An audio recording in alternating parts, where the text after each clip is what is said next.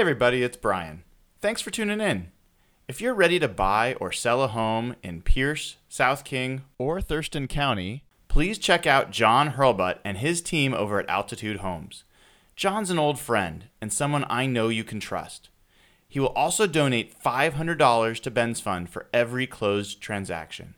I know how hard it is to find a real estate agent who has your best interests in mind. John can be that guy for you and benefit a great cause to boot. Check them out on the web at altitude-re.com/HB. Again, altitude-re.com/HB. Or give them a call at 253-222-2626. That's 253-222-2626. Go Hawks!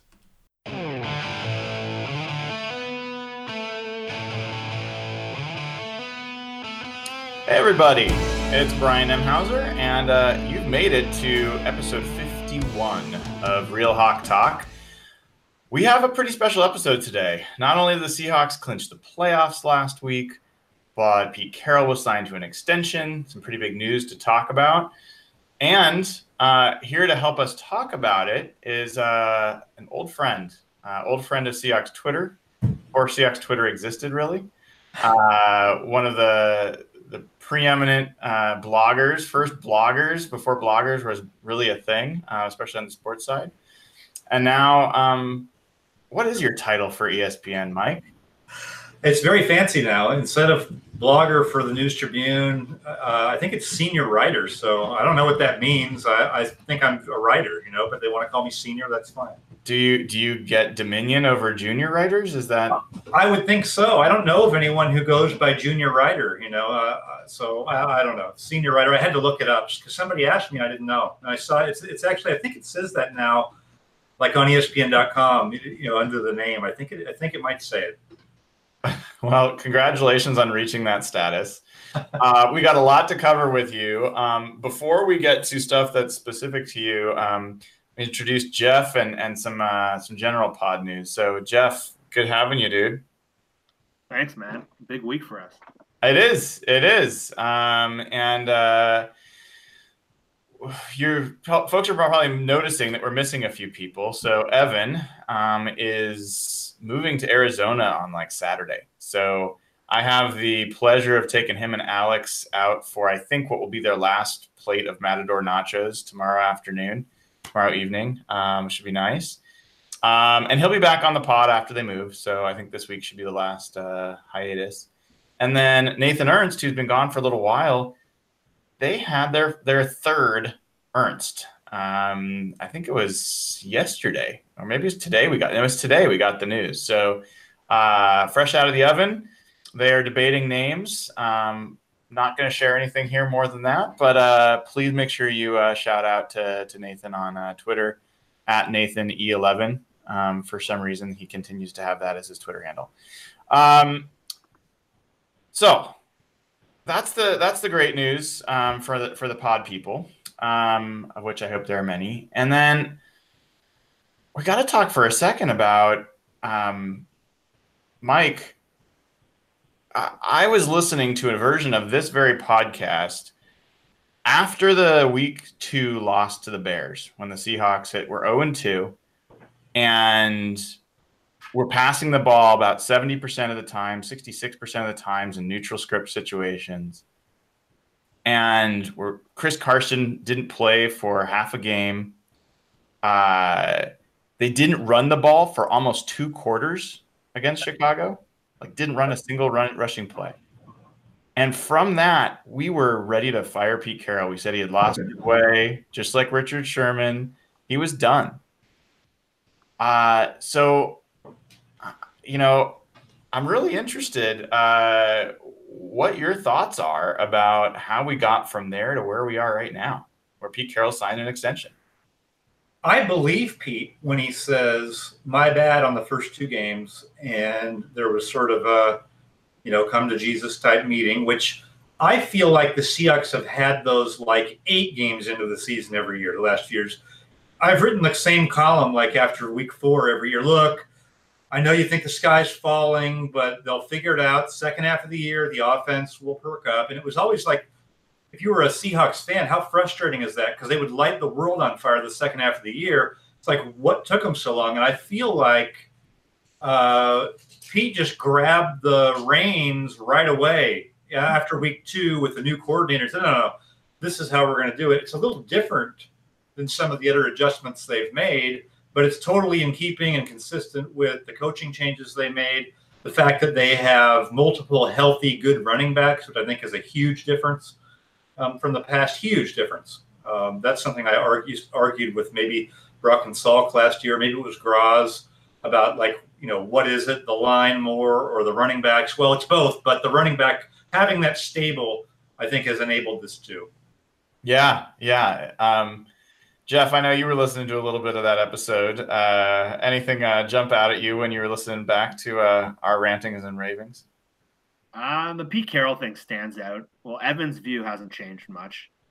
He opened the show with like a crazed rant about how Pete was had completely lost it, and he lost his identity, and they were passing 60% of the time, and the running situation. So his view hasn't changed that much, but yeah, it's just remarkable how, as Mike said, Pete completely took over. They're winning exactly how he wants to win, exactly the makeup he talked about all offseason. And I guess the reason we were so frustrated was because they weren't playing with that identity they talked about. Their offensive line looked as bad as it did the last few years. And so, yeah, it's pretty remarkable how almost immediately in that week 3 game against Dallas, which I actually watched a little of today, they just completely flipped the switch. And they got back to that style. And it's just crazy to go from where we were after week 2, because I was totally on board with what you were saying to where we are now. Yeah, so we'll get into that in a little bit more detail. I do feel like I've known Mike for a while, and so I kind of gave him the very quick intro. And it occurs to me, because I'm dealing more and more with like these 20-year-olds and teenagers that are Seahawks fans that probably don't know your history. Like back when the Seahawks were going to their first Super Bowl in 2005. You were working for the Tacoma News Tribune and wrote for a Seahawks Insider blog back then that was probably the first blog I had seen where anybody was actually doing more than just beat writing, like about the team, but actually doing analysis and looking at the stats. And I think you and I started getting to know each other because you need some help with Excel.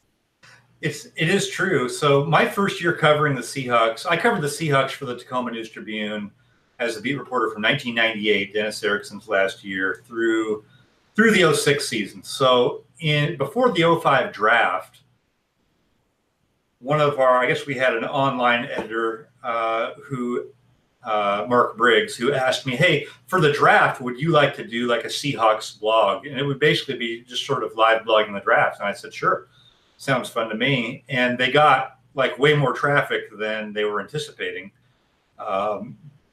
And they said, you want to just keep doing it. So I loved it. It was perfect for me because I wanted that outlet to continually be analyzing. And at that time, remember, there's no social media, there's no Twitter. If you're a diehard fan, you're listening to the radio, you're reading the newspaper. Beyond that, I mean, you're going to websites, but there's not a lot of really developed hardcore sites. So for me, the team's not putting everything up on the website at that time. For me, it was just a great way to get information out quickly, to connect with fans. I love that part of it.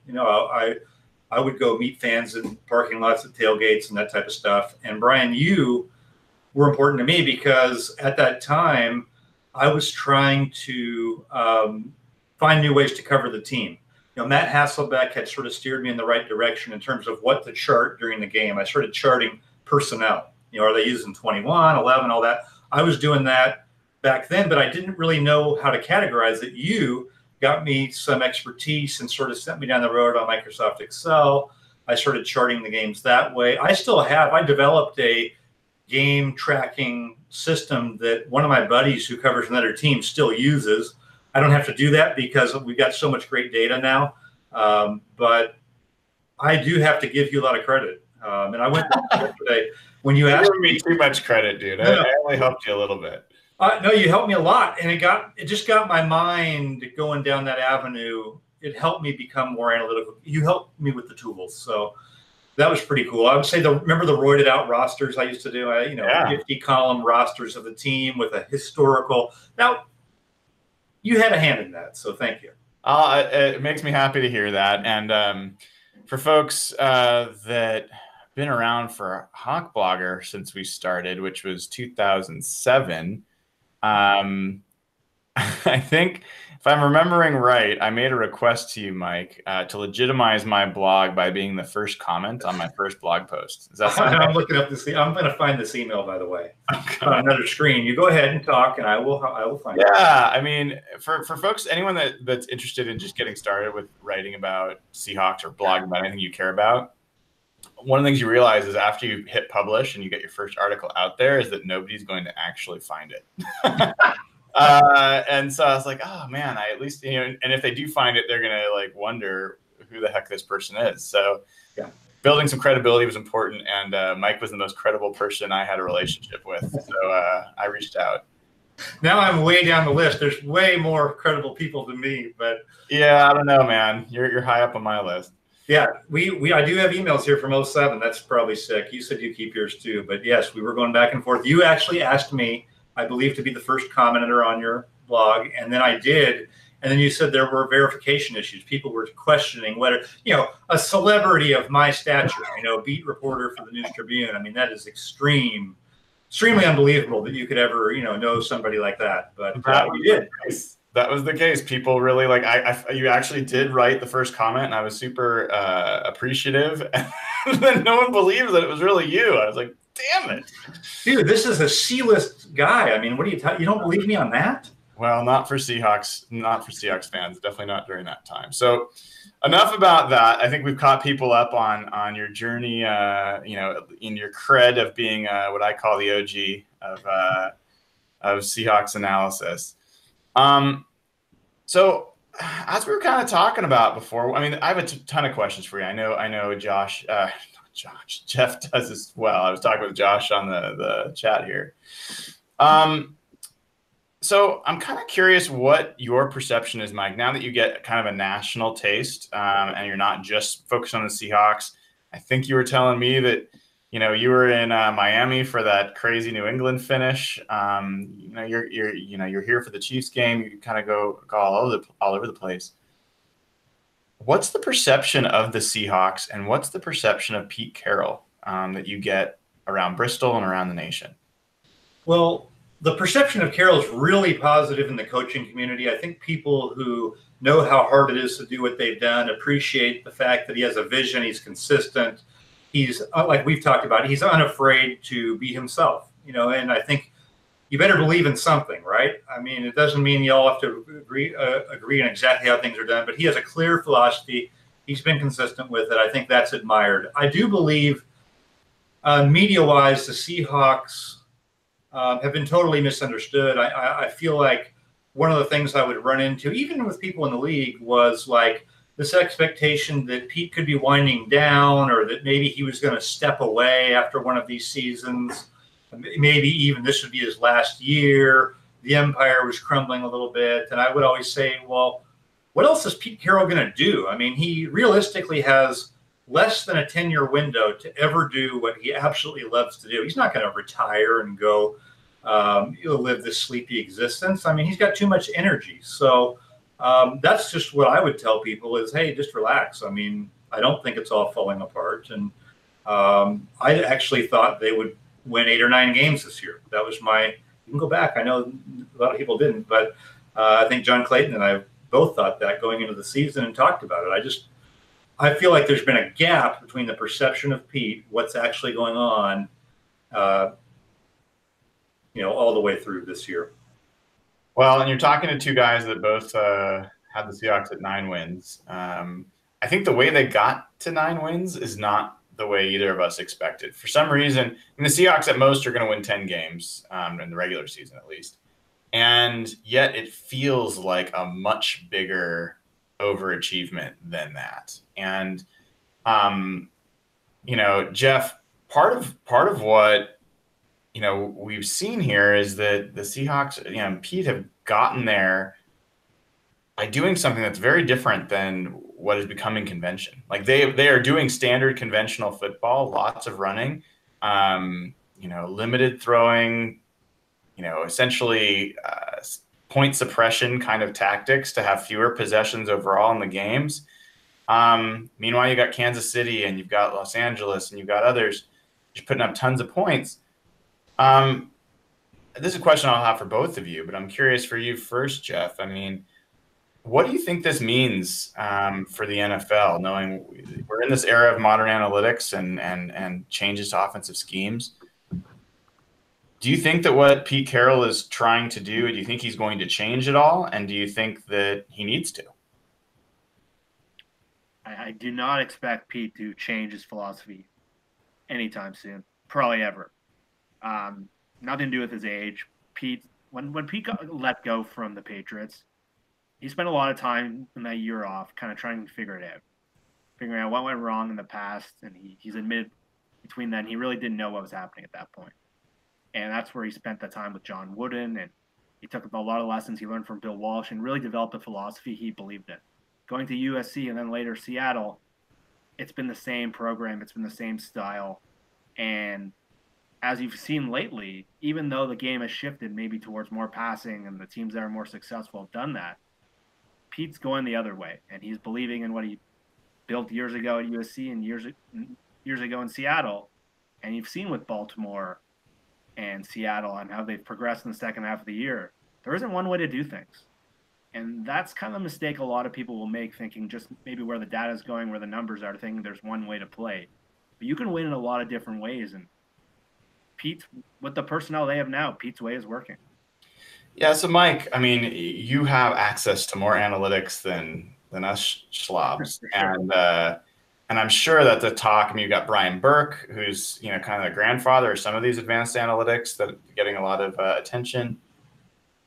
What's the general point of view there? Do people feel like the game is just going to change completely?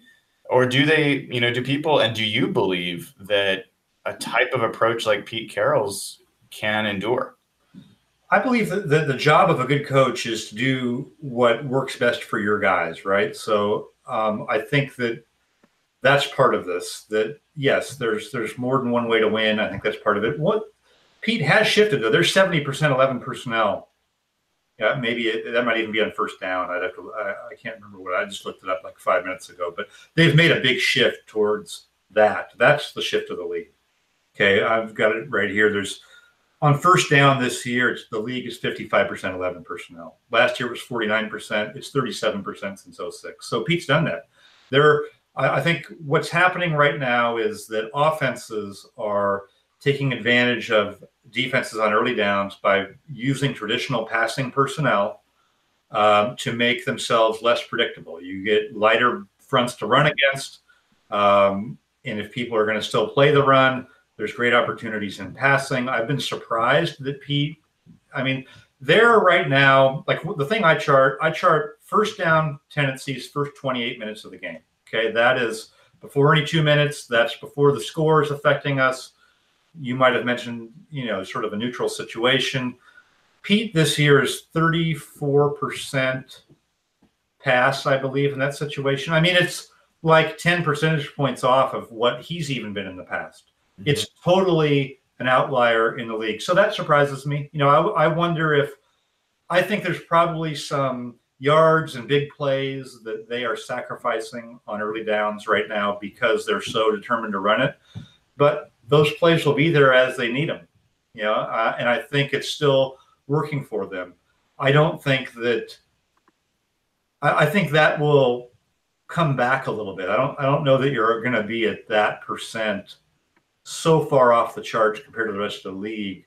What I could see happening is you get a Disley back. You add in that a receiver. Maybe you feel a little bit better. Throwing it a little more. But Pete this year has just been so determined to reestablish who they are. It's worked. It's probably helped protect other areas of their team. Their defense is statistically about what it was the first year Pete got there. Really, in our efficiency metrics, which are expected points based, but it's like the same. It's the same as 2010. They're just way more efficient on offense. So that's a roundabout way of saying I think that there are more ways than just one to win, but I do think they have made some shifts like the rest of the league has by being so heavy 11 personnel.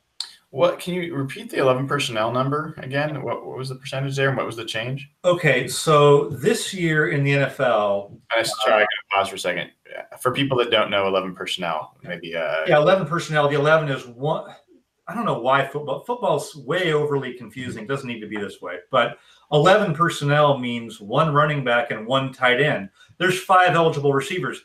It's basically 3 wide receiver offense. Okay, you're going to have a running back, you're going to have a tight end. It's rare that you would not have one of those, but it's 3 wide receiver offense. So back when I was covering Mike Holmgren, 21 personnel was base offense in the NFL, and that was his base offense: 2 running backs and 1 tight end, only 2 wide receivers. Remember, you'd see that I formation, the 2 wide receivers out to the side, a tight end on the line of scrimmage. That's the way football was played on early downs. Well, in the last couple of years, the Rams have been, and then on third down, okay, it would be 11 personnel. You get to third down if you were Seattle, then you'd bring, Bobby Ingram, you'd have Darrell Jackson, Corin Robinson.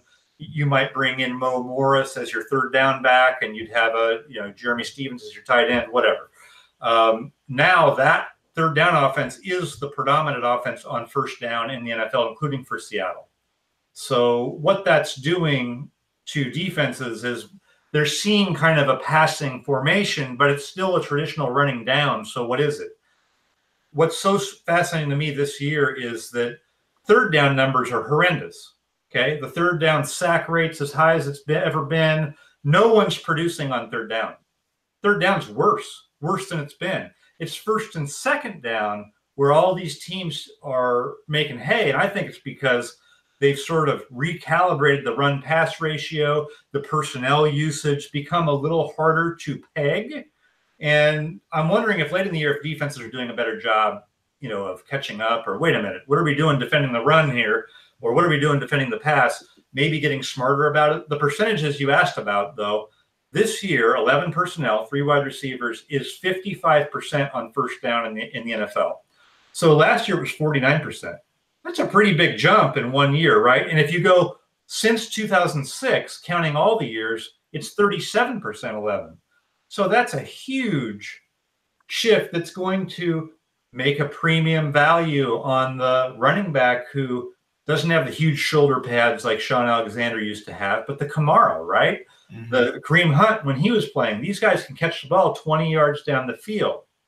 And so like the 5 eligible receivers is still the limit, right? But how we're using those guys is totally changing before our eyes, towards more 3 receivers, more backs that can do different things. The tight ends are now increasingly lined up elsewhere, not just on the end line. I mean, watch any of these tight ends. They're not just standing next to the right tackle the whole game.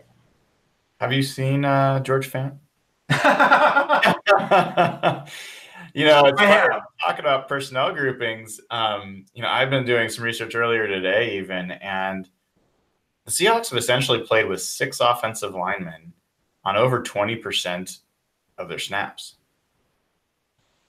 It's amazing. Well, they used to put a fullback on the field, and now it seems like instead they're doing this. So they want that heavy look so that they can run the ball whenever they want to and run it effectively.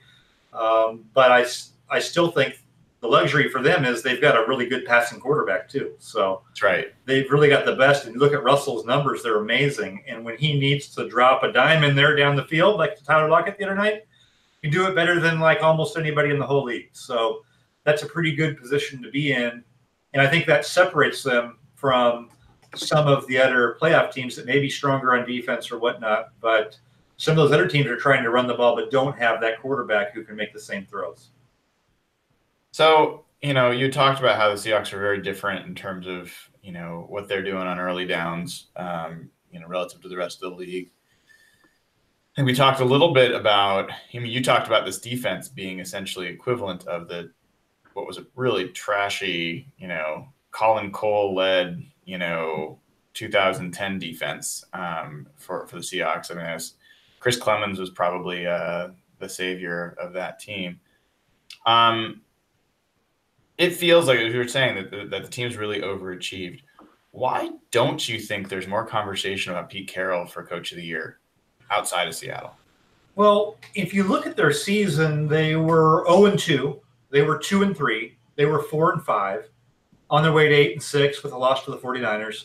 So I don't think they've had that sustained period where they had a great record or were surging ahead of some of these other teams. Lost to the Chargers. Even you talk about Anthony Lynn's kind of one of those guys in the running for it.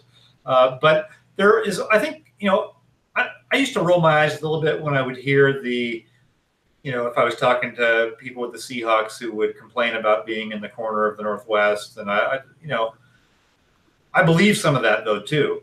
I believe that this team can be a little bit of an afterthought nationally. People don't get out here as much. Also think when you set the bar so high, it's hard to live up to it. I did a piece a few years ago. If you look at like what Bill Belichick's record has to be to win Coach of the Year, he has to win like 14 games or more to be considered. He could be the Coach of the Year every year. I mean, he has more wins than the Coach of the Year almost, a lot of the years. So that could be some of it too. Just that they've been to the mountaintop. They've been there twice. He should have won it by now, in my opinion. I think certainly John Schneider should have been Executive of the Year once or twice. So maybe he gets it this year. Maybe it's next year. Maybe next year they are back in the Super Bowl. Yeah, Mike, you mentioned some of the changes offensively this year. What has your perception been of Brian Schottenheimer and the job he's done his first year?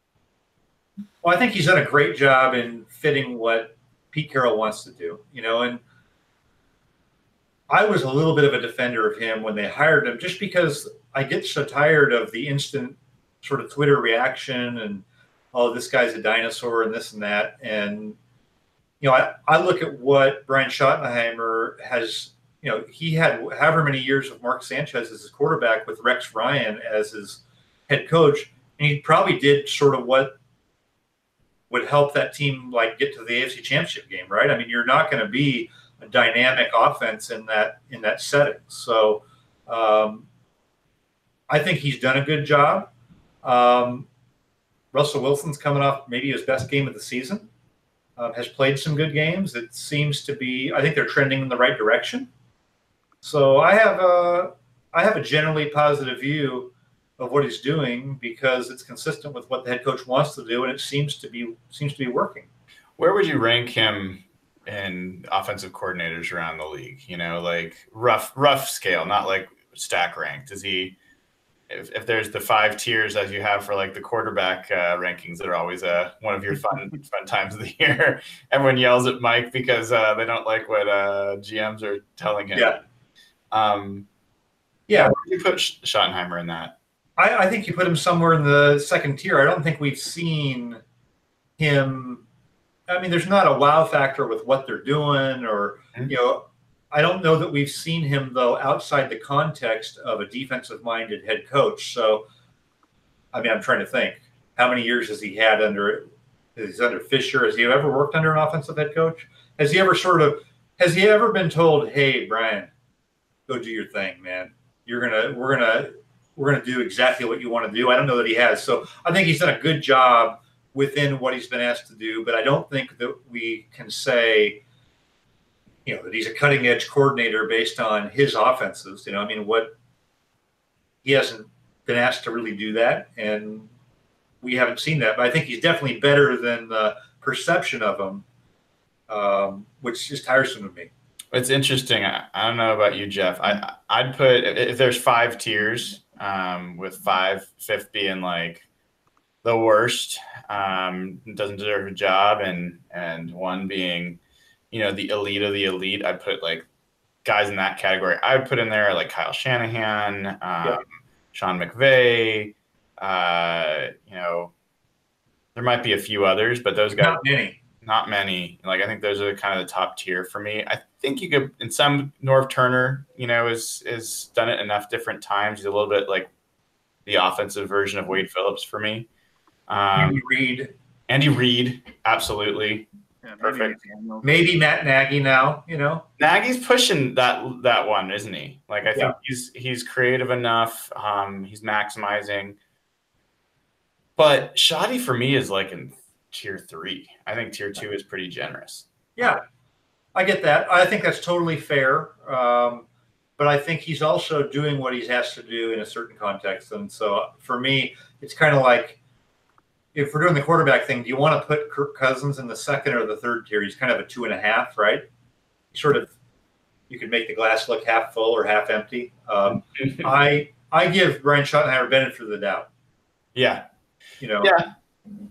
That's fair. I have to ask you a wild card question here, and it's not about wild card in the playoffs. This is a rando. So you mentioned the Twitter reactions and how people freak out on Shoddy. So you probably get exposed to all the different fan bases. Compare and contrast Seahawks fan base, especially on Twitter, with other fan bases. What are they the same? Where are they different? Wow, that's a great question. I don't know that I have a great answer for that. I mean, do they all blend together? Do you notice anything like that's more pronounced about Seahawks Twitter than about other fan bases? Seahawks Twitter could be more analytical Twitter. Could be. I think it probably is. I have to be careful though, because I sort of maintain my old lists that are heavy on a lot of Seahawks people, and then I've added, the rest of the country. I'm probably more familiar with the Seattle one because I've covered the team so much. But I don't see. I mean, you probably know that better than me. What do you think the big difference is between Seahawks fans and the others? I don't know that I can say. I mean, I have not moved on. I'm happily like exactly where I want to be in the middle of all of it. So I do follow some other people on other teams and other fan bases, and I've got to know folks. The teams that we play more often, I have a better feel for. I know the Packers, Twitter, pretty well. I know the Cowboys Twitter pretty well. The Broncos, some of those teams, the Panthers, pretty good feel. Atlanta. One thing I've done though is, when I was a beat reporter, I had to be following Twitter all the time, for the latest news and that sort of stuff. I'm able to be a little more selective with it now, and I'm not just always on it. I find it to be a little distracting, or it's almost beneficial to sort of monitor from a distance, dive in, and see what's around, but not just be constantly tracking it. That's been liberating for me, actually. You're not alone. I've heard that from others. Yeah. So Jeff, I kind of jumped in there. I think you had some other questions. Let me see here. Oh yeah, Brian mentioned the quarterback tiers article that always draws a lot of opinions. I imagine you.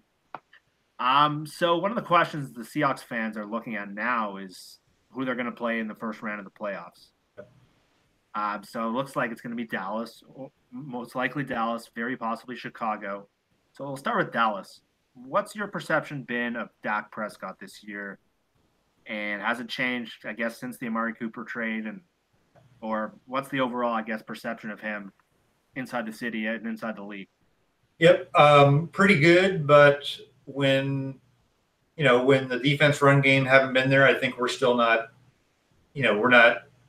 people aren't overly fearing them. I think you feel like you go into the game and, you're not facing somebody who's going to necessarily lead them back from a big deficit or put it on his shoulders, that they have a certain way they want to play, and other ways may not be as available to them as consistently as they are for some other teams. So I think it's a good matchup for Seattle. You kind of know what type of game it's going to be. Dallas isn't going to run out on you 30-0. It could be a lower scoring game if Seattle wanted to, play their style and Dallas played their style. It could be a one-score game after 3 quarters.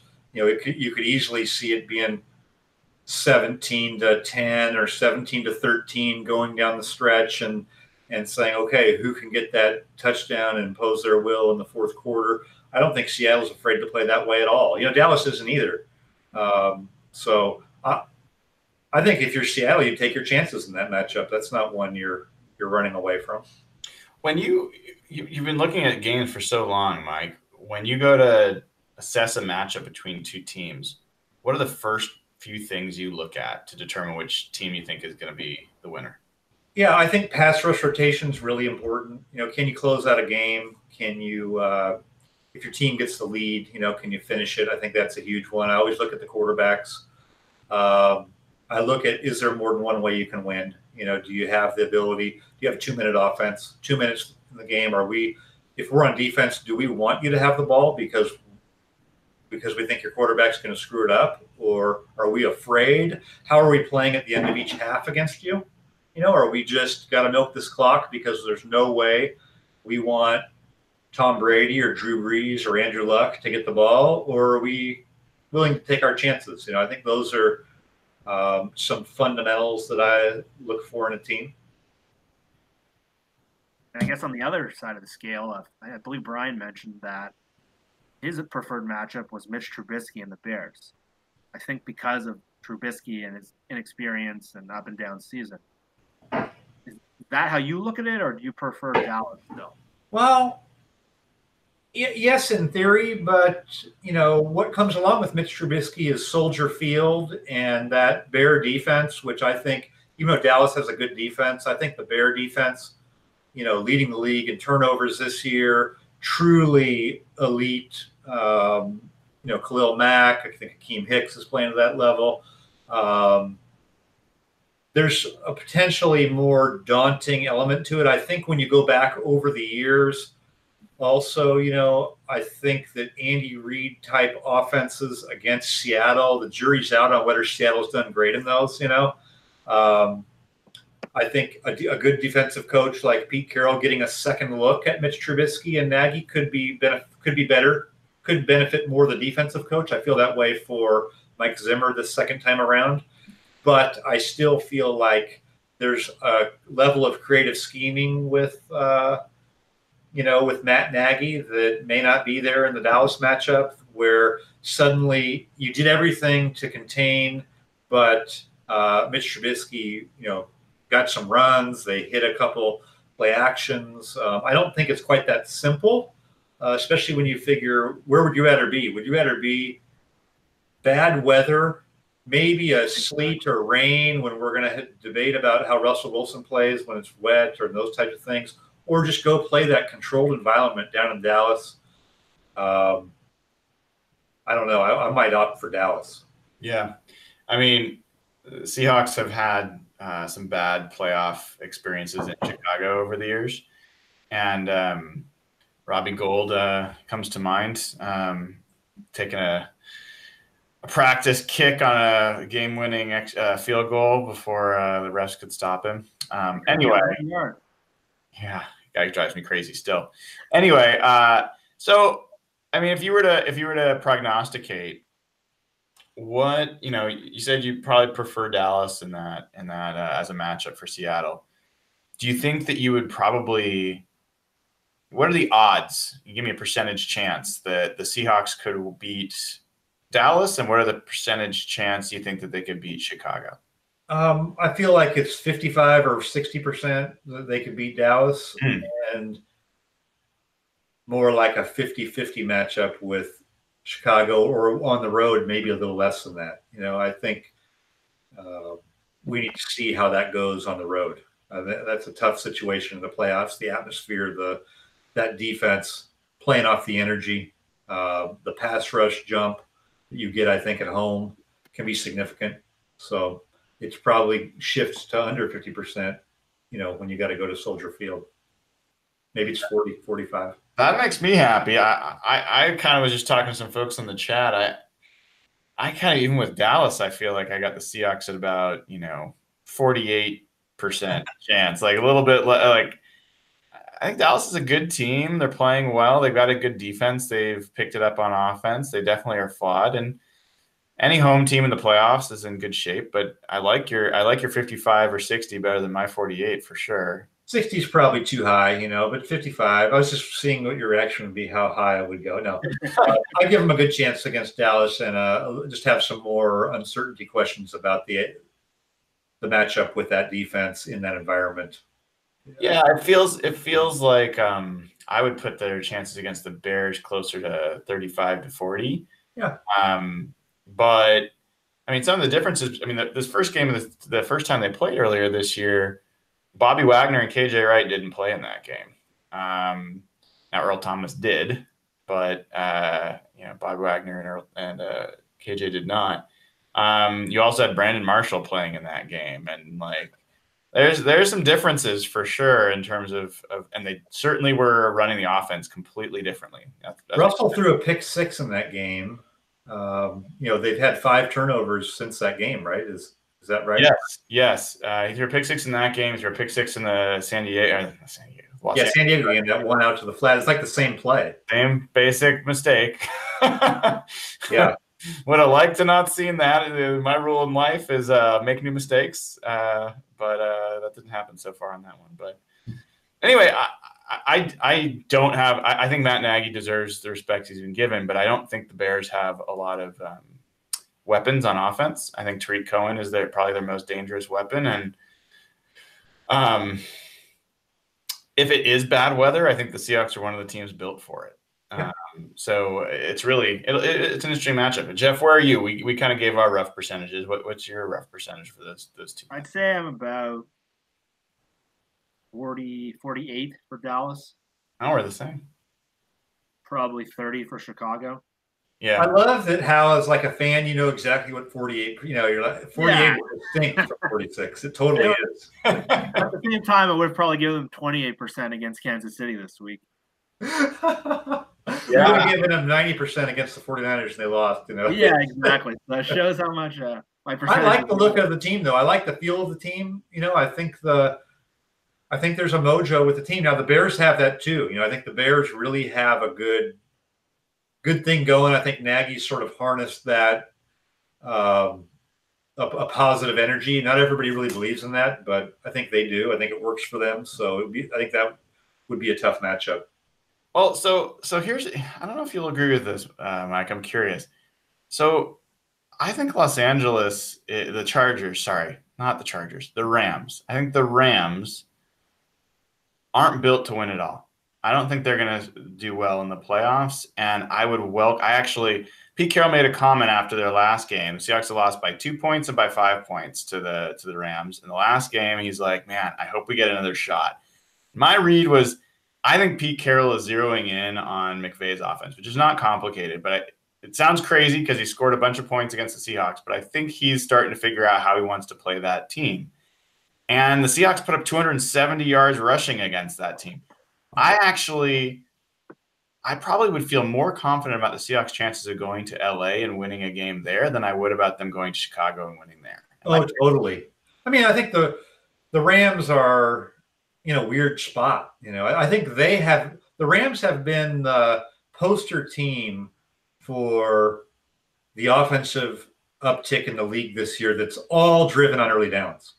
They're the team that has ridden that wave. They're like 100% 11 personnel in early downs and overall. Yet they have this formidable back that everyone wants to stop.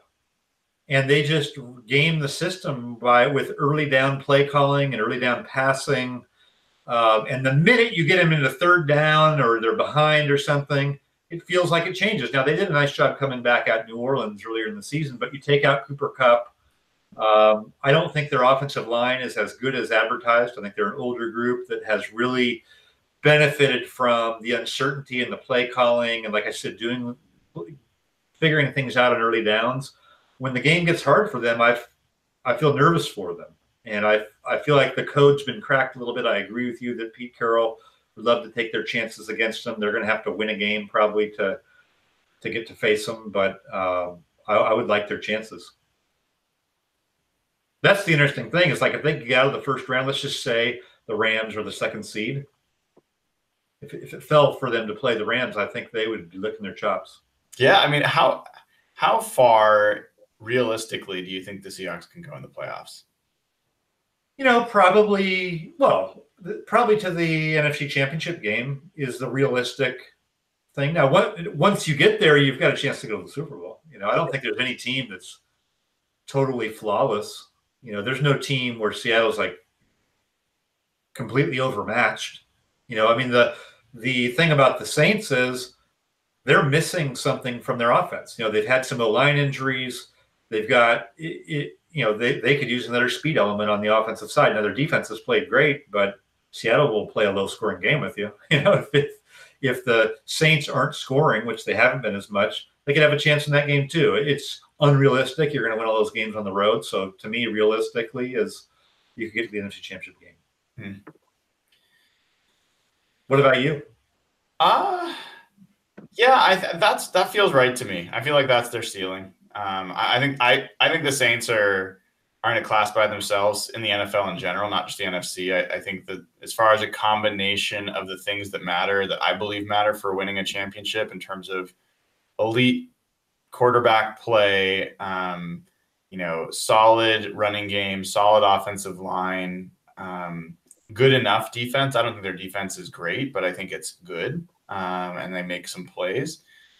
They're just a well-balanced team, and they're unlike the Rams, which the Rams, are outsized on offense and are outsized on pass rush, which sounds like should be the perfect combination for this modern era.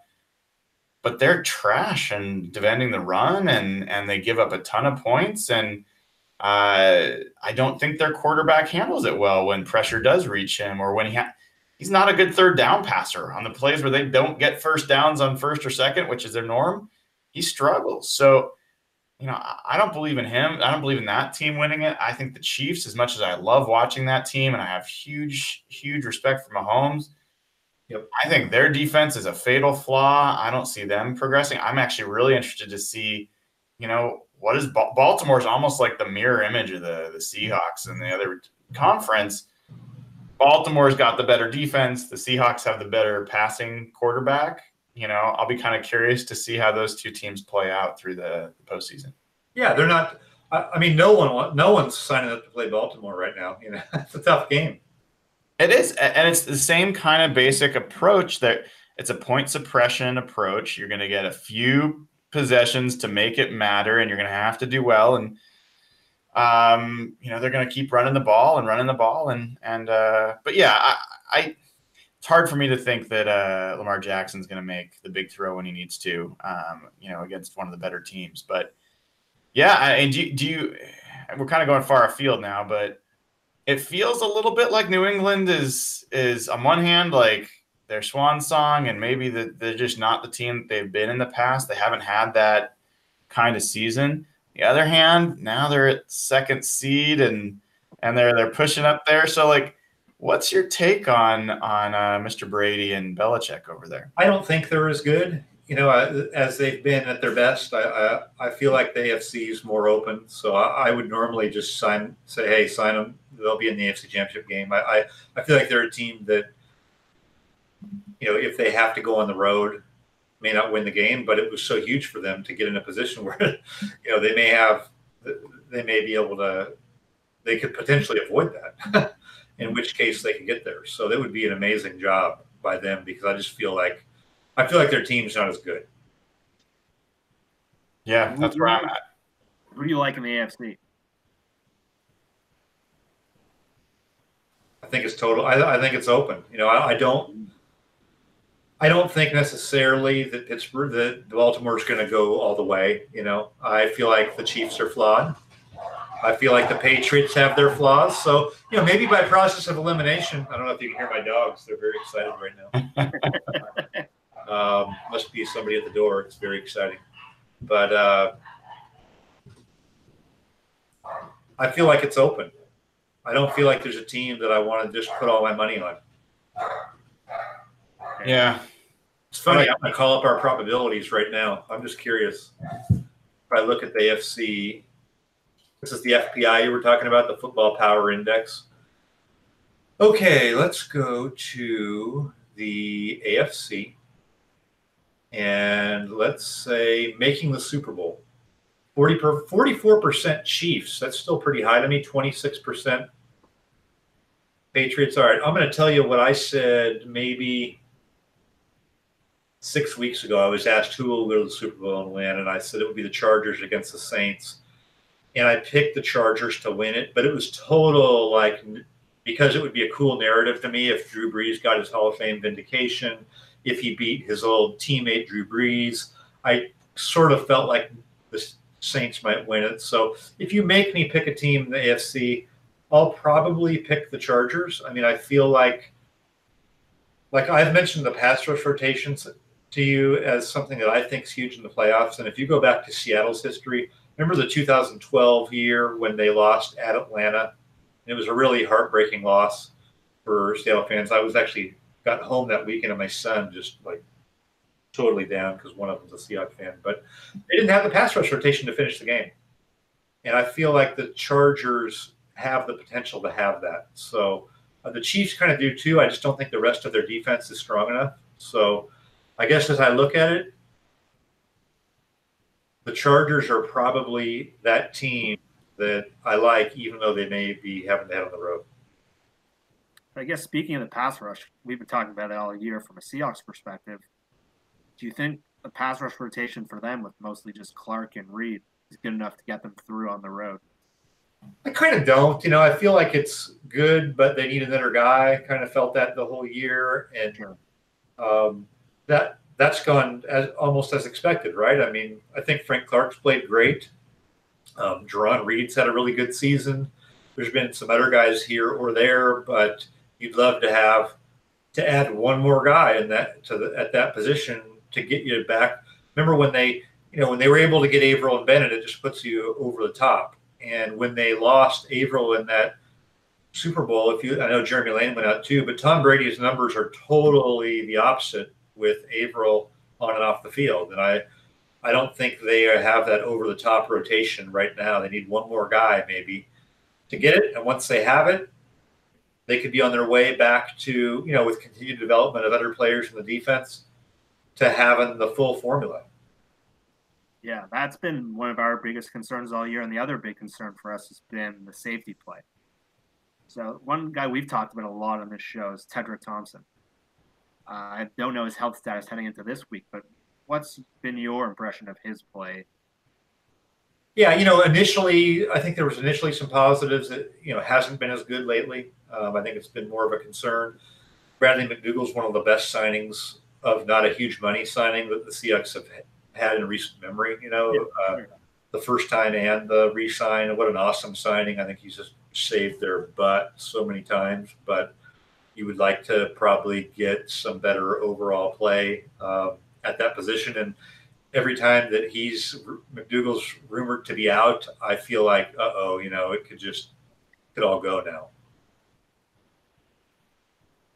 Yeah, I guess we were mentioned earlier before about how Seahawks Twitter can be unique. And the one area with you, I imagine they're unique, is the defensiveness over Russell Wilson's yearly ranking in your article. Yeah. I imagine you get a lot of interesting response to that. Yeah. The number one superfan's Brock Huard, though. I love going with Brock. Stark doesn't even bring it up to me because he thinks it's so preposterous that anybody would not have him in the Hall of Fame. They think he should be playing with a gold jacket on right now over his shoulder pads, right? So the thing with Russell is he's either a 1 or he's right on the cusp of the 1. And the thing that's been held against him is nothing of his fault. It's just really, for the most part, every year until this year, they've had a great defense, which makes it way easier. If you look at how many points they have to score to win, it's totally lower than Andrew Luck's by like a touchdown for some of the years. That's a huge difference. Drew Brees is there this year. They have a good defense. Drew Brees has to score 21 points a game.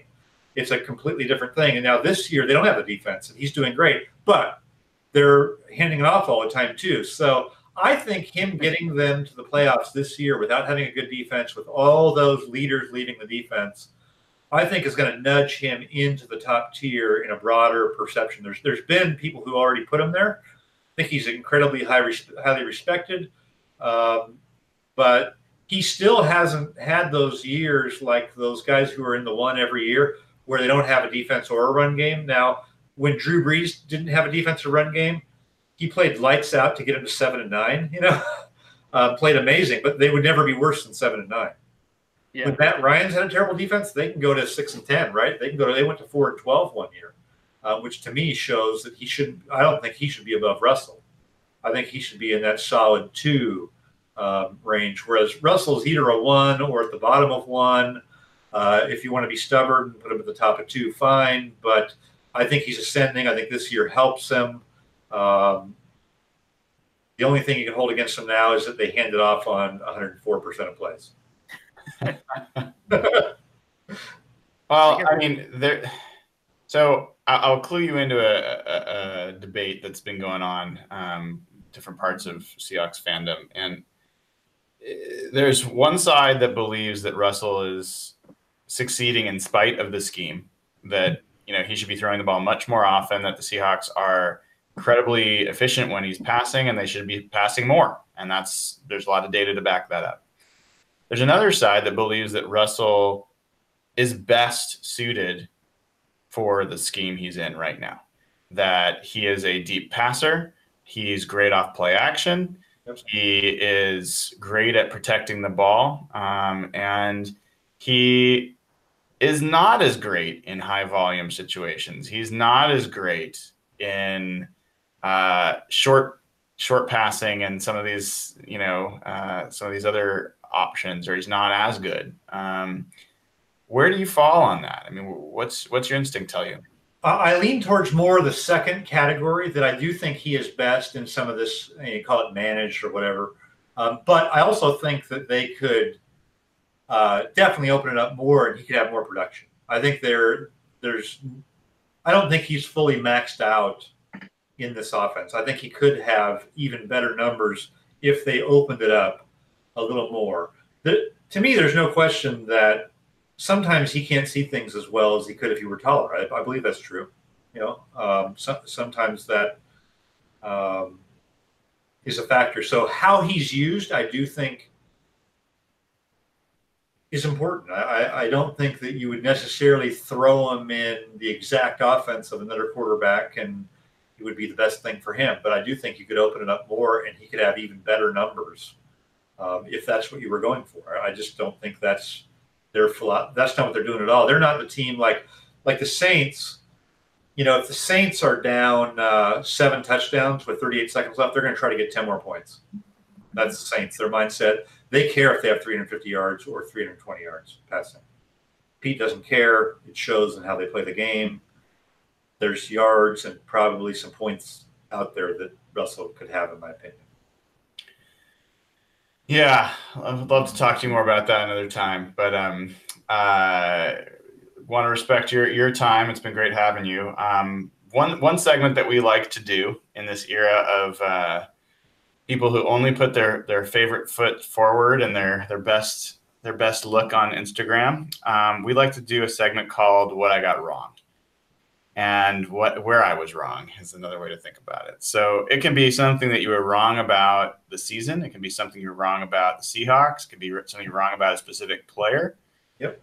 But we'll go first and give you some time to think about it. I just call up all the teams here, then it helps me. Yeah. Jeff, we'll start transitioning and talk a little bit about the Chiefs game next from this past week and the Cardinals game coming up in a second. But what did you get wrong? I didn't think there was a chance Seattle would win that game on Sunday. I know you showed the tail of the tape. There was a schematic way that Seattle can attack the Chiefs. But when I saw that injury list coming out in the middle of the week, I didn't think there was a chance when I saw that. And then when Sweezy went down, I was terrified. And the fact they were able to pull that game out and Russell was able to outduel Mahomes, I didn't see that happening. I said 28% earlier. It might have been lower in my mind once I saw the injuries. And I just, even though it was at home and in prime time, I thought they'd lose 100%. Yeah, I think what I got wrong was I did not think that they would be able to win a shootout like that in a game where Sweezy and Ifedi were out and they had to put not just Posick in, but bring in an injured Fluker and who probably won't play this coming week. I mean, I didn't think they were set up for that. So I was surprised. I thought there was a way the Seahawks could win that game. I had predicted they would win 37-31, so I clearly was wrong about that, at least by a point. So, but yeah, I was surprised. I was surprised that the Seahawks were able to keep the scoring up. And I guess I would also say I was surprised and was wrong. The Seahawks got a 3-and-out on the first drive, the first series for Kansas City. I didn't know that Kansas City would punt that entire game. I mean, I was surprised that Kansas City had to punt at all. And the Seahawks defense actually had a few stops in that game, and that was a pretty big surprise. And I will say another thing I got wrong. I was certain Tyreek Hill against this secondary that's been giving up explosive plays left and right would put up a big game. He was pretty quiet by Tyreek Hill perspectives, and he had that one longish catch, but nothing over the top, nothing where he was behind the defense and running straight toward the end zone. And that was a big surprise. I certainly expected to see at least one, maybe a couple of those in this game. How about you, Mike? Well, those are micro. So to me, I'll say two things. One, I totally was wrong on this team in terms of that DJ Fluker would be a good signing. That I know he's missed a few games, but I don't care. I mean, they're going to hold him out probably this last game just to make sure he's ready for the playoffs. But he has been like a major plus to the identity of the team, the locker room. The offensive line would become a positive identity for this team. I did not think that was going to happen. So while I did think having healthy backs, I knew Solari's a good coach. But you can only do so much. Solari was with the Giants the last couple of years. I mean, no one was talking about their offensive line improving. You can only do so much. So the fact that like weeks would go by and Ifedi's name wouldn't be brought up in a negative way, that they could turn their number one obvious weakness, even to people that are like, you don't even have to be a personnel evaluator. Just everyone in the world who has two eyes and has watched a football game knows that was going to be a weakness of the team. For them to turn it almost into a strength of how they want to play is totally unanticipated to me. I feel great for Germain Ifedi. I hate when players are like castigated so personally by people on Twitter. It really, really bothers me. I wouldn't have an account if I were a player because I think it would just drive me. You would be in counseling. And so I feel great for him that he's been able to sort of survive the season and they're having fun on that side of the ball. My micro concern, or the thing I was wrong about on the Kansas City game, was early in the week, they asked me to pick an upset, and I actually picked Seattle. And then I felt horrible about it all week. I was like, shoot, they're in trouble. This defense is going to really give up a ton of points. But McDougal supposedly was he rumored to be like going overseas? I'm like, they're going to give up. They could lose this by 2 touchdowns going away. I thought I was going to look, and that like what I'm sensitive to, no longer being a Seahawk reporter, is, oh, Seattle guy picking the Seahawks. You're a homer. When I covered the team, people thought I was too negative on the team. But now that I used to cover the team, you fall into that. Anything you say positive about it from a national perspective, oh, the Seattle guy. But they actually won the game, and so I almost can't take credit for it because by the end of the week, I really thought they were in trouble. I think you are where a lot of us have been, Mike, and we really not only appreciate your humility, which is an important part of this show, but taking some time, man. You participated with us for an hour. This is gold for us. I know people are loving it on the chat. All the insights. It's like old times. If you got anything else, roll. I'm not sitting here. There's no car idling. So if you got one more thing or whatever, did we miss anything? Well, we're going to be going on for probably another half an hour. We're going to talk about the Chiefs game. We're going to keep going. You're welcome to stick around. I'm just seeing what's on my list here. Let's see. Yeah. You're welcome to leave. I'm giving you the out. I'll tell you my share. So, there's one thing I think is interesting that we didn't talk about, which is as part of this formula for winning, they've started to get turnovers. And I think that's one thing in the playoffs when you play the good quarterbacks is you don't get them. Sometimes they go away. So can you win a game when that turnover margin's even? I think when you're trying to run the ball and play to this formula, when you don't, they were +2 on Kansas City, right? They were. You're +2 and you're really holding on to barely win.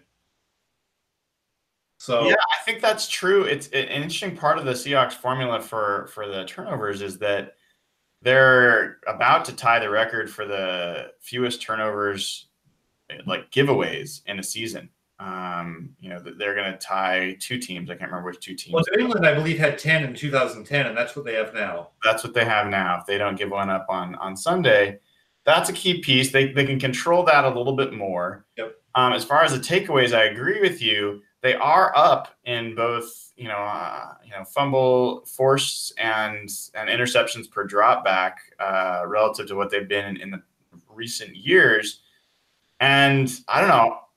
Some of that came early when Earl was there. Earl still is tied for the team lead in interceptions with 3, even though he hasn't played for a long time. So I do think that's a little bit suspect that they'll be able to force them. I will tell you though, Mike, I found a stat today as far as fumble luck goes. One of the craziest things, LA Rams, they have recovered 82% of their opponent fumbles this year. The next closest is like 54 or 52. Somebody smart, and I apologize who it was because I'm trying not to be on Twitter all the time, but I saw the mention. So I had a thing where like the Seahawks have 5 turnovers from game number 3 to 15. Okay, that's 5, and so that's a really low number. I forgot they had 5 in the first 2 games. So I went on to Pro Football Reference and looked it up. It's an NFL record since at least 1940, and remember the seasons weren't even as long then. Yeah, but from the game number 3 to 15, 5 is the lowest of any team since 1940 at least. So somebody replied to that, though, that had Seattle recovered 10 of 12, or does Seattle have a high recovery rate that's not sustainable? Recovering of their own? Of their own or others? What would the number be? Because I think I can look it up real quick. I think the Seahawks might have a high recovery rate of their own fumbles. That sounds about right. To me, recovering opponent fumbles at an 82% rate for me is like, I don't know if that's because a lot of them are being forced by Aaron Donald and they're in some kind of way where they're actually able to anticipate where the fumble is, or if it's just complete random luck that's going to regress. Here, I'll be able to tell you. Oh yeah, I want to see that too. See, I feel like more of the sack fumbles are really just fumble forcings. Where they're swiping down with the hand now. Yes. So here's the numbers for giveaway for your recovering your own fumbles. This is the league leaders. Denver's number 1 at 78.6%. Seattle is number 2 at 77.8%. Okay. Interestingly, last year the Seahawks were 72% in recovery. Let's see, 2016 they were 73% in recovery. 2015 they were 58. So in the last 3 years they've recovered 72% or more of their fumbles. So what I would look at on that, because here's what it feels like to me. Russell's really aware and he's quick to get on that ball for a quarterback. So, they're not interviewing him after the Super Bowl asking why he didn't recover the fumble like they were on Cam Newton. He'll go get that ball. And didn't he get one the other night? Did he get one the other night or a couple games ago? Lockett fumbled one. Yeah, see how many of them are quarterback ones? That'd be a cool thing. Maybe Russell's a tier 1 fumble recoverer. But now he seems good at it. I'd be curious to know the fumble breakdown. That's really that's a Seahawks Insider blog post if I were still doing. Yeah, I'm not a Carolina game, right? What's that, Jeff? A Carolina game, didn't they force 5 or 6 fumbles and recovered none of them? And didn't get them. Yeah, didn't get any of them. But here's the thing, guys. I would have thought because of that, the Seahawks would be way down on the list in terms of recovering opponents' fumbles. Yeah. Seahawks are 5th in the NFL. They've recovered 52%, even with going 0 for 5 in that Carolina game. But the Rams up there at 85%. I mean, that's the next closest is New Orleans at 54.5. There's something weird going on there. I don't know. Last year, the Rams had Aaron Donald, and they recovered 43.5%. of opponent fumbles. So something's going on there this year. That's on everyone. Weird. I think you've clearly shown that the Rams' percentage will regress while Seattle's will not. So, Yeah. All right. You guys can kick me out. All right, Mike. It's been great. Thank you so much. And keep doing what you've been doing. We'll keep reading, all right? All right. Hey, thanks. Thanks. Thanks, Mike. Mike Sando, ESPN. You can find him at Sando, capital ESPN. Man, Jeff, that was great stuff, right? Yeah, I didn't realize how far you guys went back. And I live in Toronto, right? There's not a lot of Seahawks fans I know. There's not a lot of guys I can talk to. I've actually made some Seahawks friends through. And Mike's one of the first guys I read and really fell for like the Seahawks guy, the voice of reason. And he was just different than everyone else. And I used to read Seahawks.net. I don't know if you ever read that site. Oh, yeah. Still going strong. I think Doug Farrar started on there. And it's just cool talking to Mike. The OG is a perfect name for him. Like the guy I grew up reading on the Seahawks. And he was awesome.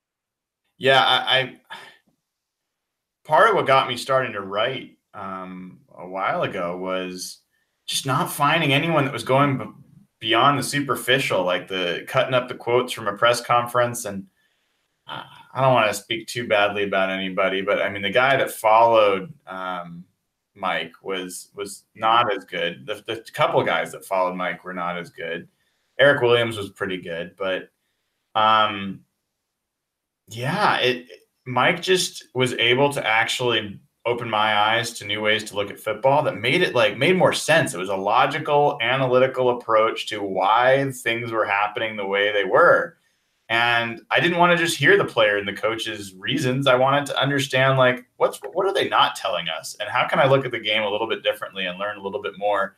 And maybe figure out how to anticipate what's going to happen so I can, like, comfort myself, brace myself, and know when a better chance when they're going to win or when they're going to lose. So he's been a huge influence for me. Great guy and really, really nice of him to spend an hour plus. I think he was having fun. I think he was tempted to stay on until he told me to go for another half an hour. Yeah, that was awesome. So we've got, man, where do you want to start? Where should we start? You take us from here. I don't think we've dug enough into that Chiefs game because that game was freaking awesome. That was one of the best football games I've seen Seattle just been involved with in a long time. Just Russell and Mahomes. And I said earlier, I didn't think they had a chance of winning that game when I saw the injury report and I knew Posick was going to have to start. And Fetty was out. I didn't think there was a chance. And with that defense, with safety issues and KJ Wright coming back, man, there were so many guys I want to shout out. I don't know if you want me to go through a list right now, but yeah, you go for it, dude. Run them out. Man. We haven't dug into this, but we talked about Russell. Obviously, Russell was incredible. That's maybe the best game he's ever played. Arguably, going head to head with Mahomes on that stage in a playoff clinching scenario. Arguably the best game he's ever played. Doug Baldwin, man, coming off that Niners game, he's had such a tough season, banged up, and he was incredible. He was getting deep down the field. He was intermediate. He was clearing space. Doug Baldwin was awesome. Akeem King was freaking awesome in that game. He was a guy I hated in the preseason as a cornerback. I never understood what they saw in him. We spent a lot of time bagging on him. Travis Kelce was the guy who spooked me going into this game. I think I said in our show last week, I didn't see how they'd cover him after what George Kittle did. Akeem King one-on-one with Kelce was fantastic. Kelce was barely a factor in the game. And Deion Jordan is another one. I think Josh mentioned Deion Jordan as a guy who as a guy he was wrong about. Deion Jordan made a sack early in the game. He forced the fumble. He was awesome. And Dwayne Brown's a guy we just don't talk about enough. Oh, man. Dwayne Brown is awesome. Like, the outside rusher in that game was not a factor at all. And all year, Dwayne Brown's been fantastic. He's given up a couple sacks, but we just don't talk about him enough. He was great. Who else did I have? Chris Carson. I don't know if you guys saw Brian Baldinger's little cut up on him this week. Me and Brian both love Chris Carson. That was the thing that made us both mad all year, and he just keeps getting better and better and better. And even with the offensive line that had Fluker on one leg and Posick and some right tackle who played a snap I'd never even heard of. I don't know if Pete's heard of him. Carson was awesome. So all that game was just incredible. Yeah, I'm going to add a few to that list even. I mean, George Fant at right tackle. Yeah. Awesome. I mean, I think he's better than Germain Ifedi at right tackle, and I'm sticking with my prediction. Ifedi's practicing this week, Fluker's not. I think we're going to see Fant at right tackle and Ifedi at right guard. And I think it's going to be a really interesting question because Ifedi's coming up. This is next year's his 4th year. Is that right? Yeah. And then after that, he'll be a free agent. So they've got to make a decision on what they're going to do with him. I do not think they're going to give him a 5th-year option. That would shock me if they do. And I think if they can get a look at him at right guard and Fran at right tackle, I think that could be their right side potentially. And if not, then get him the hell out of there. I think you don't re-sign him after the year. I think he's been okay this year. I don't think he's great. And for all the people that want the Seahawks to pass more often, have higher volume numbers of passes, I think Ifedi is a key reason why they haven't, because I don't believe they think they can hold up. And that's one of the quietest stories of this season. The Seahawks are, let me double check. I was just doing tail of the tape today. Seahawks are 29th in the NFL in sack rate, surrendered. When they drop back, I mean, Russell's near the top of the amount of sacks he's taken in his career while having some of the lowest amount of pass attempts. So the pass protection's not been great other than, a few folks, but definitely the right side has been an issue. So anyway, I'm really interested to see Ifedi slide in. And I thought Shaquille Griffin played another good game. That's a good one.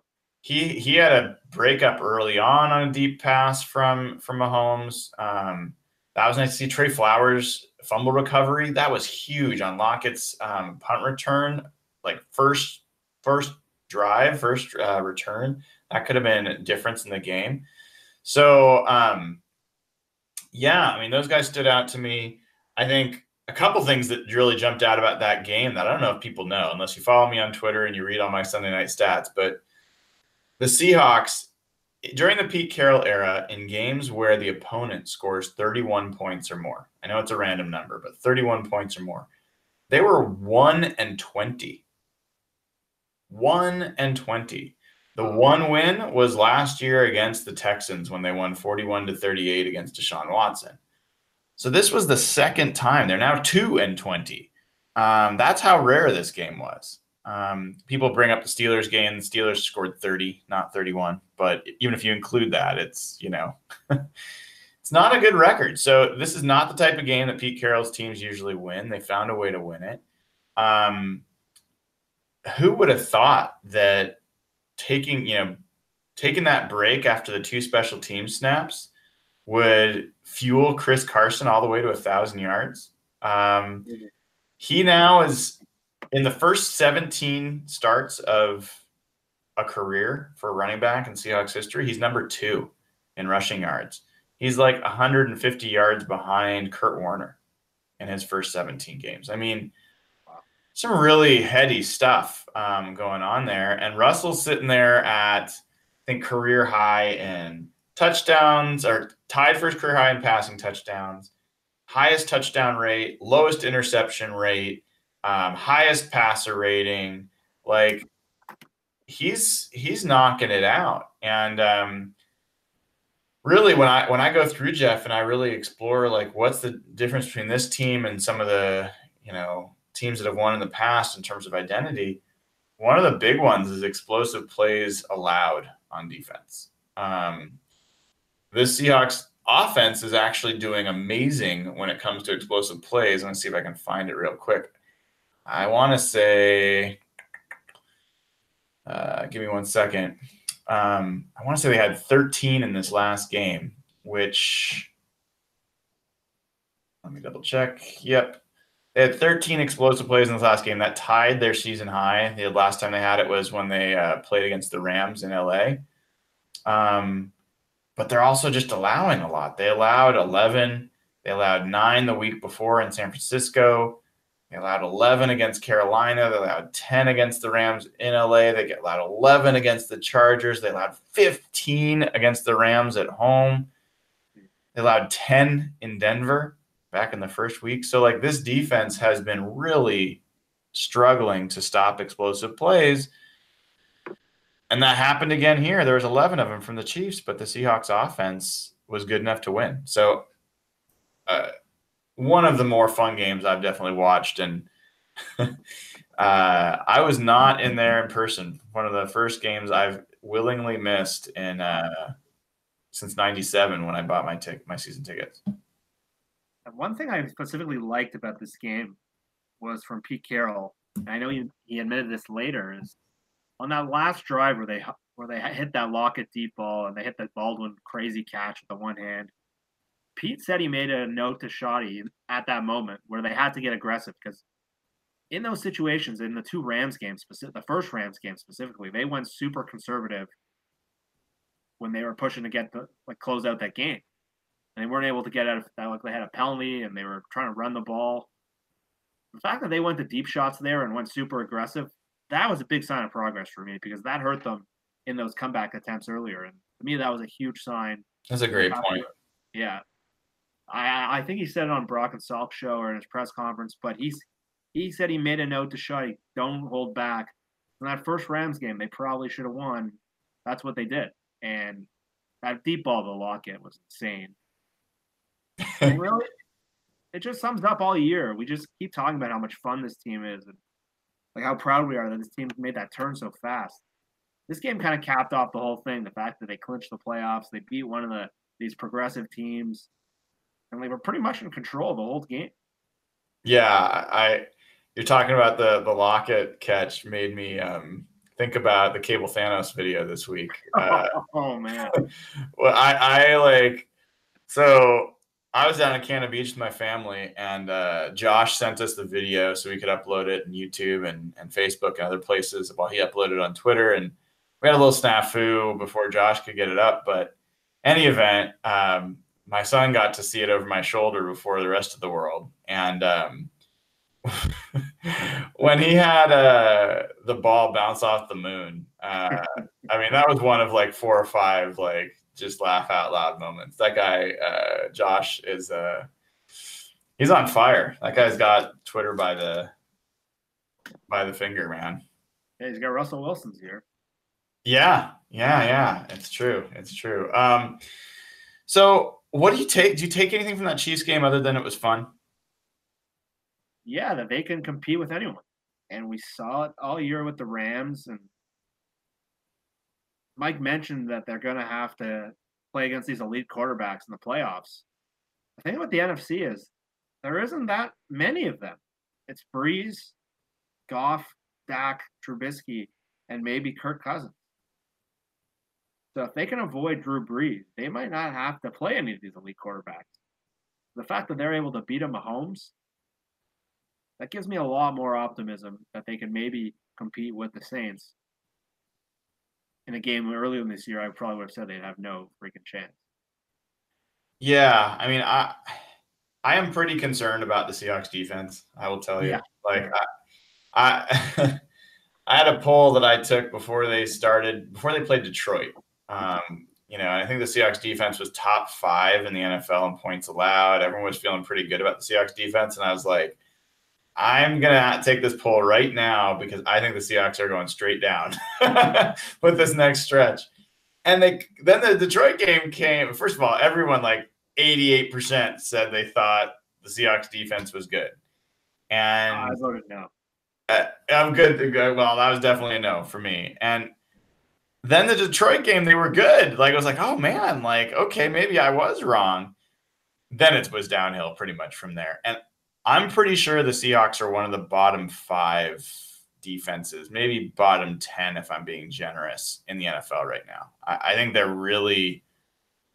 not very good, and I think that good offenses are going to continue to find ways because I think the talent level is just low. I think Pete Carroll, one of the things we didn't talk about with the Chiefs game, they had a brilliant defensive approach in that game. Like there's the only way to explain the lack of explosive over the top plays is that they came in with a plan, and Pete Carroll talked about it He said they knowingly gave up run numbers because they wanted to make sure that Kansas City was not going over the top. And that was nice to hear. It was nice to hear that Pete's doing that. Pete is the only, reason to have hope that the Seahawks in the playoffs can scheme their way through some of these games. And I don't have a ton of respect for the Dallas offense or the Chicago offense. Mm-hmm. So let's roll the dice. I won't go in afraid of any of those teams. Yeah, well, we're on the same page there because we've been battling with Evan all year about and Nathan about Pete Carroll all year, and they've wondered why the defense hasn't played well, if that's a specialty, and pretty much all year, me and you have kept coming back to the point that their talent is pretty bad. And seeing KJ Wright out there, it was very nice considering how bad Austin Cleature was the week before. And we crushed Tedrick Thompson last week. Not having him on the field was kind of nice. I like how Delano Hill played. Yeah. I liked how, and they still don't have the pass rush. Their secondary is pretty weak. They don't have that great player outside of Bobby Wagner and Frank. And Jaron's been great all year, but yeah, they're working with a lot of replacement level talent throughout the defense. But as I said, they might not play a great offense, and they might not have to worry about that. Yeah, I mean, Jason Garrett is not a coach that intimidates me in any situation, and yeah, we'll see. I mean, there's a lot of differences from the first time. We'll have time to get into that game in depth next week, assuming that's where things end up. Seahawks have to finish off this week playing a Cardinals team that has one of the 3 worst offenses in history, according to Football Outsiders. Literally, like, number 1 was like the 2002 Texans, and number 2 was the 92 Seahawks. Wow. So those of you remember that team. And then number 3 is this Cardinals. Jeff, when I detail the tape today, this is what I want to read these to you. This is just, I blew my mind. This is Cardinals offense, their rank in the league in these categories. Points scored, 32nd. Yards, 32nd. Yards per play, 32nd. Third down percentage, 32nd. Rush yards, 32nd. Yards per rush, 32nd. Pass yards, 32nd. Yards per attempt, 32nd. Oh my God. Explosive passes, 32nd. Explosive rushes, 32nd. I mean, completion interception rate are like relatively good at that. They're 30th. Like, they're not like kind of bad. They are like unbelievably bad. And yet Josh Rosen's best game as a pro came against the Seahawks. So who knows? I mean, Arizona has certainly pissed in our Cheerios in past years.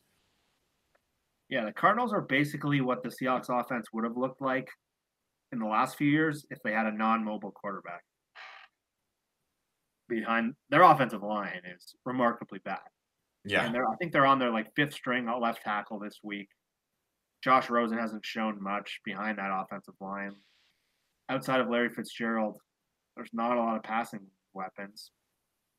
Yeah, it's the 2002 Texans were an expansion team. I think David Carr was the quarterback, and I think he took like 78 sacks or something on that team. So the fact that they're compared to them and the 92 Seahawks, that's remarkably bad. I read your article today. I was stunned. I did not know the extent of how bad their numbers were. Yeah, it shocked me. It shocked me. I mean, I'm curious what your feeling is about playing guys that are injured. Like, let's go through a few names. Like, Pete said that we don't sit guys because we want to make sure we stay on our edge. We're going to go out there and try to win. I get it. And there's only so many guys you can sit anyway. But where I think this comes into play is a few places. One, you got some guys that are injured and you can either choose to take a week or not. We have absolutely seen Pete take a week for guys during the middle of the season to be protecting injuries. So tell me where you are on DJ Fluker. Does he play or not? No, you have to sit him. Talk to me about Bradley McDougald. I would sit him, but me and Pete view the world very differently. That's all right. So let's go what you would do, and then Okay. and I would sit him. I'd rather him rest his knee, and I don't think there's a receiver on this team that you need to use McDougald for this week. what about Jaron Reed? It's hard to say without knowing the extent of what he's going through, but I would play him for the first half, and if things get out of hand, then I would sit him. What about so Sweezy seems like he's gonna miss for sure. He's probably not going to play. What about Chris Carson? How do you handle Chris Carson this week? I would give him some carries just to keep his flow going, but he did look a little when he went to the sideline a couple times. And if you're trying to work Penny back in, it's not a bad idea to give Penny a bunch of carries and get his confidence up before the playoffs. So I would play him in a very limited role, maybe play him in the first quarter. And sit him. Yeah, people probably or some probably forget, but Carson missed the first game against Arizona, and the Seahawks went for 171 with Davis and Penny running all over them. The Cardinals are the 32nd run defense in the NFL, so it's a good it's a good matchup for the number one rush offense. So maybe you don't need Carson. Do you disagree with any of those? No, I mean, I think Carson gets a few reps. I don't think they sit him. I think he gets some reps, but I think maybe he doesn't play after halftime or play sparingly. I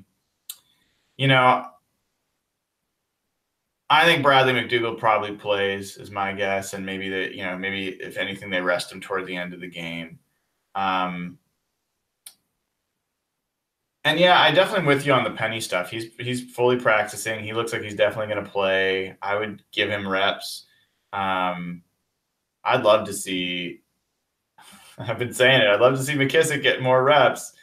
He's had two chances that I've seen so far. One in San Francisco where he made a game-changing play that got called back because of a penalty as a receiver out of the backfield, and then the next was a 6-yard nice run for a first down near the goal line. We haven't seen him since. I don't think the guy is great, but I think he's significantly more explosive than Mike Davis. And I think you've got Rashad Penny and Chris Carson to give you those kind of reps. I don't know why they wouldn't try a change of pace with McKissic over someone like, Mike Sando earlier was talking about 11 personnel and how you have these eligible receivers and how people are going to the Camaras and the Kareem Hunts and those guys. McKissic's the closest thing we got on this roster other than Procise, who's on IR. So I just that part's going to keep being grinding my gears until I see them utilize him a little bit more. Yeah, there's two things that drove me a little nuts in that game. One of them was Mike Davis. The usage of him. Every time Carson seemed to get going near the red zone, they'd pull him and stall whenever Mike Davis came in. And two, that 2-minute drill at the end of the half. Again, Schottenheimer can't figure out that 2-minute drill, but I don't understand why they use Mike Davis there and not McKissic. Yeah. Sorry, responding to someone in the chat, but the 2-minute drill just. Mike Sando was higher on Schottenheimer than I thought he'd be.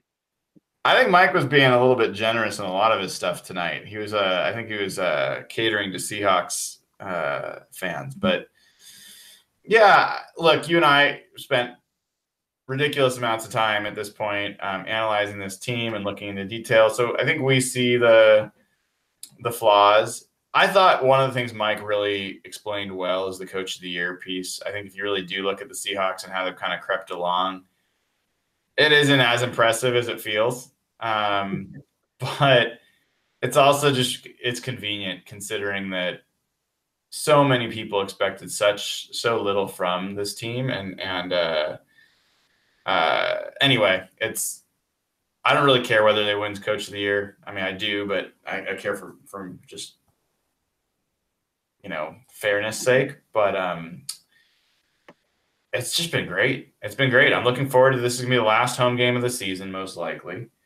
And one thing I would just encourage all the fans to do. I don't know, like as much fun as this season has been, we have not done a lot of reflection about who's going to be back next year, like how the team's going to evolve.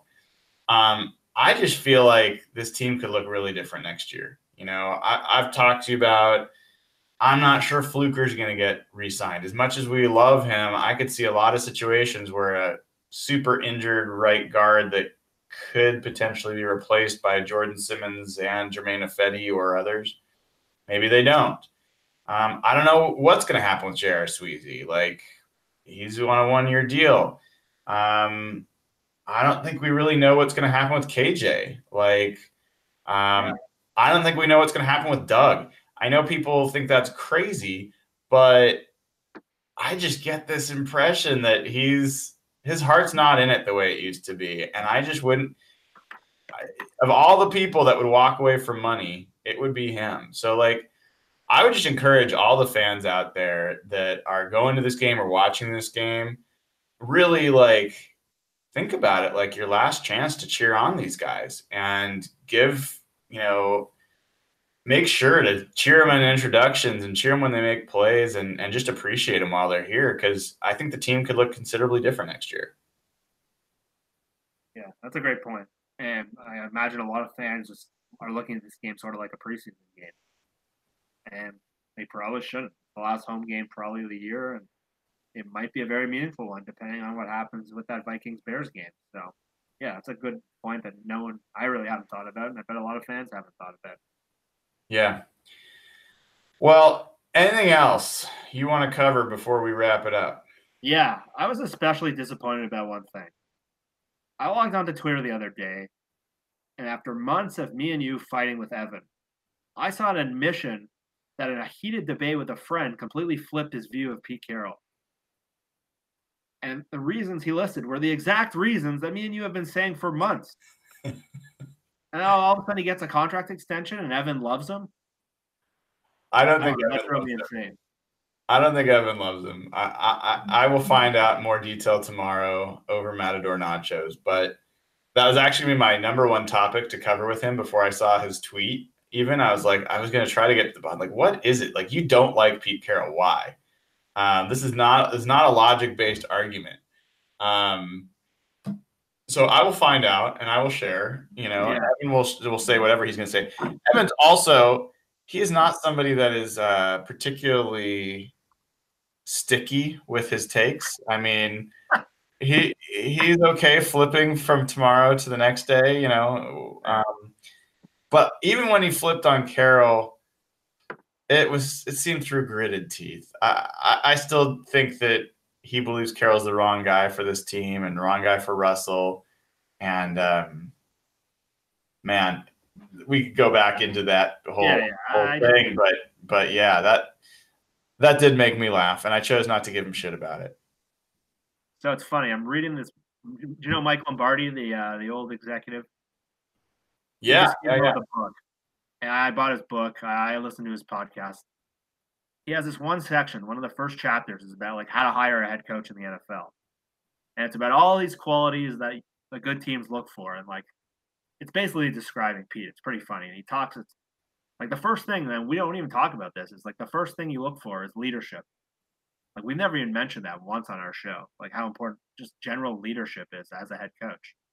And he goes into the story about how in 1996 he was asked to like recommend 5 head coaches, and one of the guys he actually mentioned, along with like Belichick and Saban, who actually got like laughed at, was Pete. So it's kind of cool. I want to send the book to Evan. This is kind of topical after all we've talked about. The first chapter is about like the qualities you look for in a head coach, and like Pete gets mentioned like 5 times.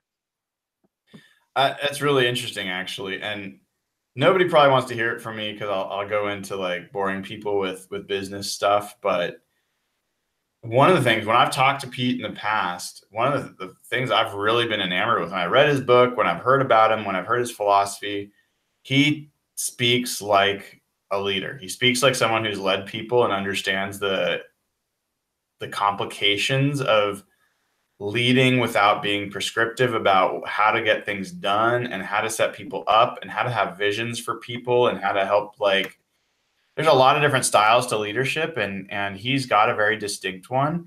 He absolutely could go on a speaking circuit around the world, around the country, talking to Fortune 500 companies about his philosophy on leadership and competition and building people up and how to develop people. I've gone to a ton of leadership classes, ton of management classes. And some of what Pete does is, I think, pretty revolutionary in terms of how he approaches leading other people. And especially in the NFL, a lot of the aspects of how he chooses to lead people is different. So I think he's got a lot to offer. I was surprised when they extended him, and I was also a little surprised at the timing. It really felt like, Jeff, that they basically were saying, okay, you made the playoffs, we'll keep you around. That's what it felt like. Mm-hmm. And if that's true, I mean, I feel like there was less than a 30% chance that the Seahawks would make the playoffs this year. Maybe less than a 20% chance. Like, and if Pete really did bet his next contract on doing that, big balls, dude. Big balls. Yeah, and I took a screenshot. Just when the news came out, something just stood out to me about how different kind of the vibe around the team was Dwayne Brown like retweeted it with like the fire emoji. He was fired up, and Russell liked it, and a couple of the other players. I don't know if the last group would have liked that move so much. And just seeing Dwayne Brown has kind of emerged as the leader of the team, to me, that just kind of jumped out to me. I took a screenshot of it. Yeah. Something small like that really stood out. Yeah, it's definitely. I mean, the culture is changing. So, well, dude, I'm gonna let you go. It's been fun, and we will have more to talk about because, dude, the playoffs are gonna be a week from this coming weekend. Is that right? Yep. Yeah, they'll either be playing Saturday or Sunday. Unreal. And the crazy thing is, I've got a trip to Japan late January. Ooh. And I'm going to be gone for a week. I'm going to be missing one weekend. And it seemed like a safe bet back when I made the reservations for work. I'm going to be sweating it. The Seahawks getting closer and closer. If the Seahawks get to like the NFC Championship and I'm in Japan, I don't know what I'm going to do, dude. You're going to have to stay up an ungodly hour. Yeah, it's going to involve some sake, and I don't know. We'll figure it out. But all right, man, it's been great show. Thanks for being here. And as always, folks, thanks for joining. Please subscribe if you haven't already. Please add a comment, a like, whatever, a thumbs up. All that stuff's helpful. We're up over 2,000 subscribers. You'll get the latest Cable Thanos videos as soon as they come out, and notifications when we go live on Real Hawk Talk. And if you haven't signed up on Patreon to be a Hawk Blogger patron, it's patreon.com/hawkblogger, and all the proceeds go to charity, Ben's Fund. So we're getting close to the end of the season, so it's great to add more to the pot. Really help a lot of people out there that can't afford to treat their autistic kids with different devices, iPads, things of that nature. So anyway, that was not my most emotional plea, but hopefully you join, and it'd be great to have you. All right. Thank you, everybody, and have a great week. Go Hawks. Happy New Year.